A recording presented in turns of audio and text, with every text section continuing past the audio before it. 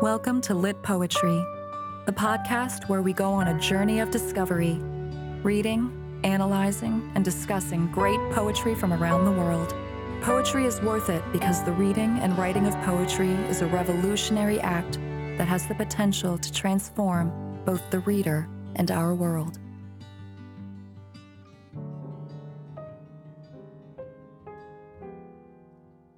Welcome to the Litpoetry podcast and today's poem, song, Sweetest Love I Do Not Go by Donne. We'll begin by listening to the poem itself before returning to start our discussion with some biographical information about the poet. This poem is read to you by Richard Burton.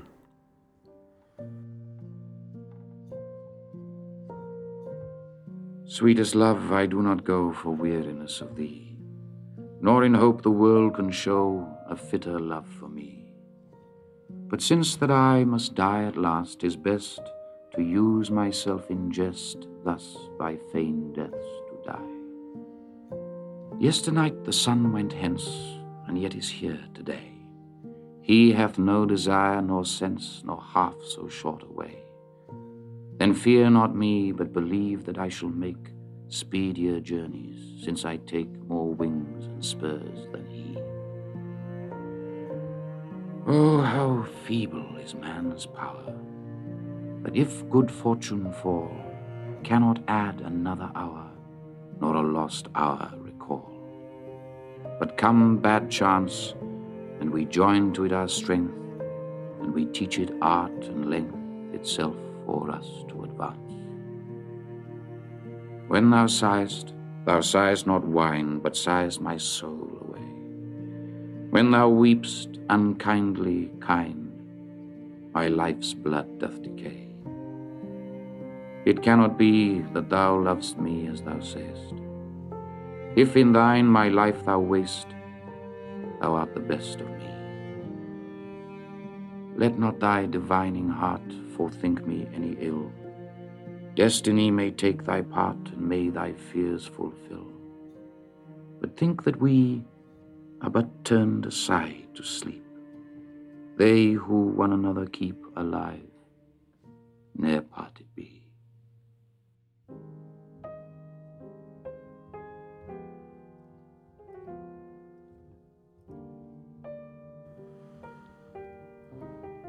Born in 1572 to a London merchant and his wife, Donne's parents were Catholic at a time when England was deeply divided over matters of religion. Queen Elizabeth persecuted the Catholics and upheld the Church of England, established by her father, Henry VIII. The subsequent ruler, James I, tolerated Catholicism, but advised Donne that he would achieve advancement only in the Church of England. Having renounced his Catholic faith, Donne was ordained in the Church of England in 1615. Donne's father died when he was very young, as did several of his brothers and sisters, and his mother remarried twice during his lifetime. Donne was educated at Harts Hall, Oxford, and he became well educated there, speaking several languages and writing poems in both English and Latin. Donne's adult life was colourful, varied, and often dangerous. He sailed with the Royal English Fleet and served as both a Member of Parliament and a diplomat. In 1601, he secretly married a woman named Anne More, and he was imprisoned by his father, Sir George More. However, after the Court of Audiences upheld his marriage several months later, he was released and sent to live with his wife's cousin in Surrey, his fortunes now in tatters. For the next several years, Donne moved his family throughout England, travelled extensively in France and Italy, and attempted unsuccessfully to gain positions that might improve his financial situation. As I've already mentioned, in 1615, Donne was ordained a priest in the Anglican Church. In 1621, he became the Dean of St. Paul's Cathedral, a post he retained for the rest of his life. A very successful priest, Donne preached several times before royalty. His sermons were famous for their power and directness. For the last decade of his life before his death in 1630, Donne concentrated more on writing sermons than on writing poems, and today he is admired for the former as well as the latter. One of his most famous sermons contains the passage beginning, no man is an island, and ending, therefore ask for whom the bell tolls, it tolls for thee. However, it is for his extraordinary poems that Donne is primarily remembered, and it was on the basis of this poetry that a revival of his reputation began in the 20th century following years of obscurity. The renewed interest in Donne was led by a new generation of writers at the turn of the century, including T.S. Eliot. Donne was the leading exponent of a style of poetry called metaphysical poetry, which flourished in the late 16th and early 17th centuries. Metaphysical poetry features elaborate metaphysical conceits and surprising symbols, wrapped up in original, challenging language structures with learned themes that draw heavily on eccentric chains of reasoning. A metaphysical conceit, for example, is a complex and often lofty literary device that makes a far-stretched comparison between a spiritual aspect of a person and a physical thing in the world. Quite simply, a metaphysical conceit is an extended metaphor which can sometimes last through an entire poem. Donne's verse, like many of his contemporaries, exemplifies these traits, but Donne is also a highly individual poet, and his consistently ingenious treatment of his great theme, the conflict between spiritual piety and physical carnality as embodied in religion and love, remains unparalleled.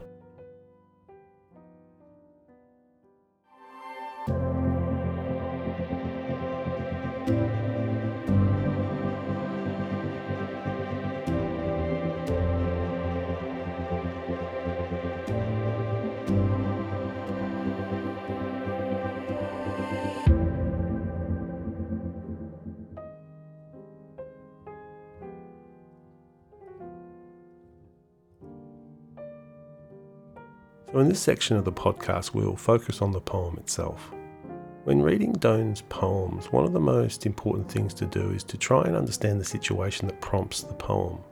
Donne is an amazing dramatic poet, meaning that his poems are less about high-flown rhetoric and more about creating an immediate situation and responding to it.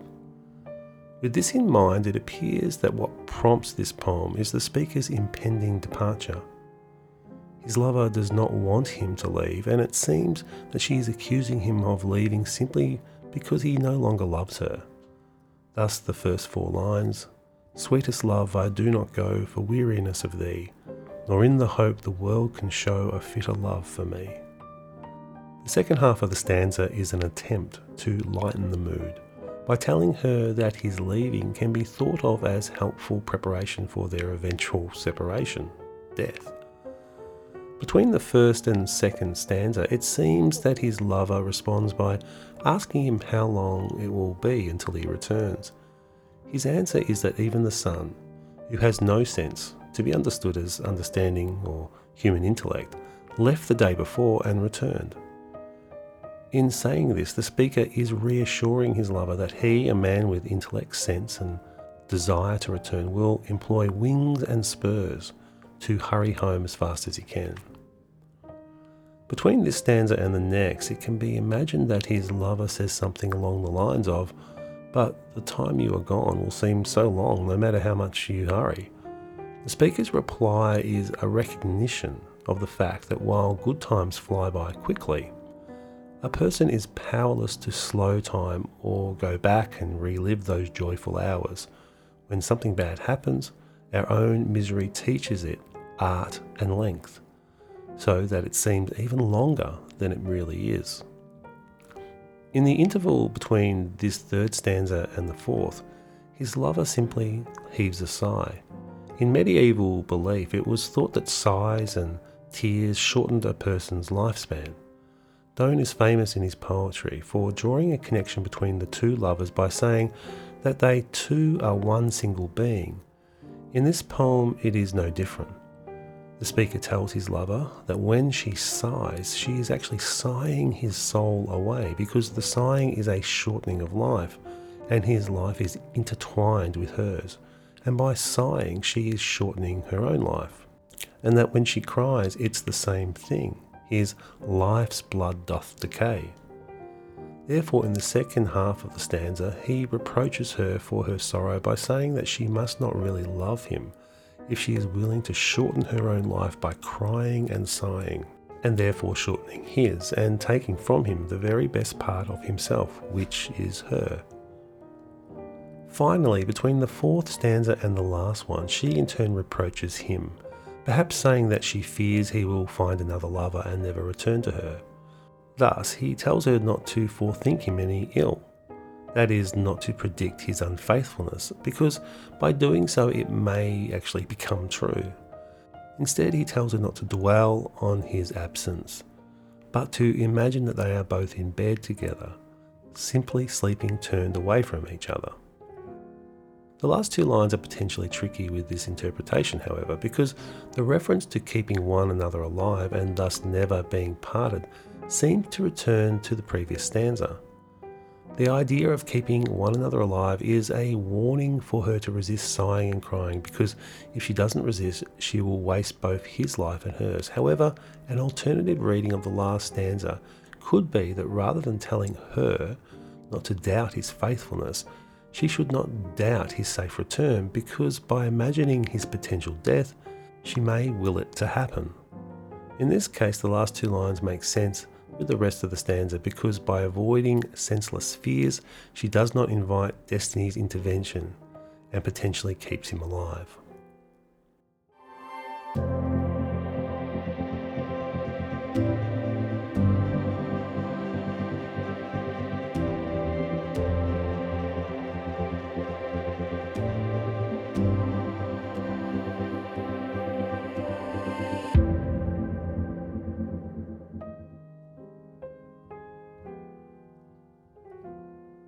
Welcome back.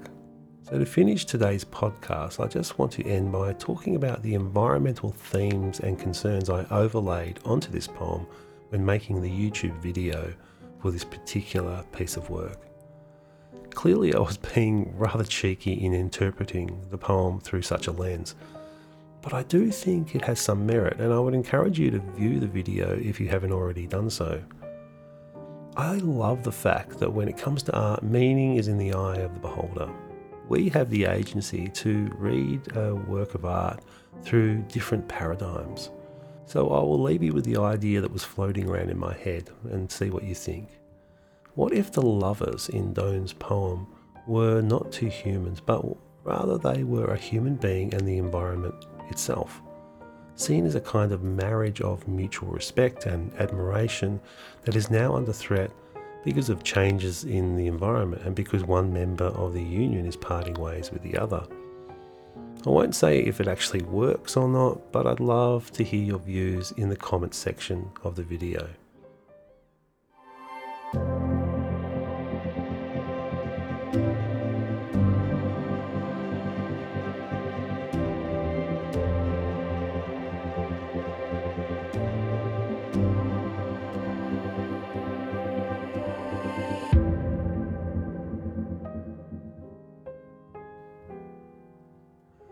So it's time to conclude today's episode and say goodbye.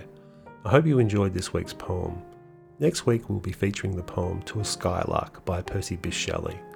To support our work, please subscribe to the podcast or to the YouTube channel. You can also visit our website at www.litpoetry.com. A video clip for this week's poem is now live on YouTube. We'll finish by listening one more time to the poem.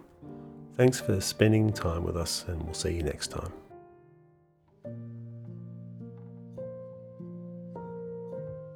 Sweetest love, I do not go for weariness of thee, nor in hope the world can show a fitter love for me. But since that I must die at last, 'tis best to use myself in jest, thus by feigned deaths to die. Yesternight the sun went hence, and yet is here today. He hath no desire nor sense, nor half so short a way. Then fear not me, but believe that I shall make speedier journeys, since I take more wings and spurs than he. Oh, how feeble is man's power, that if good fortune fall, cannot add another hour, nor a lost hour recall. But come bad chance, and we join to it our strength, and we teach it art and length itself for us to advance.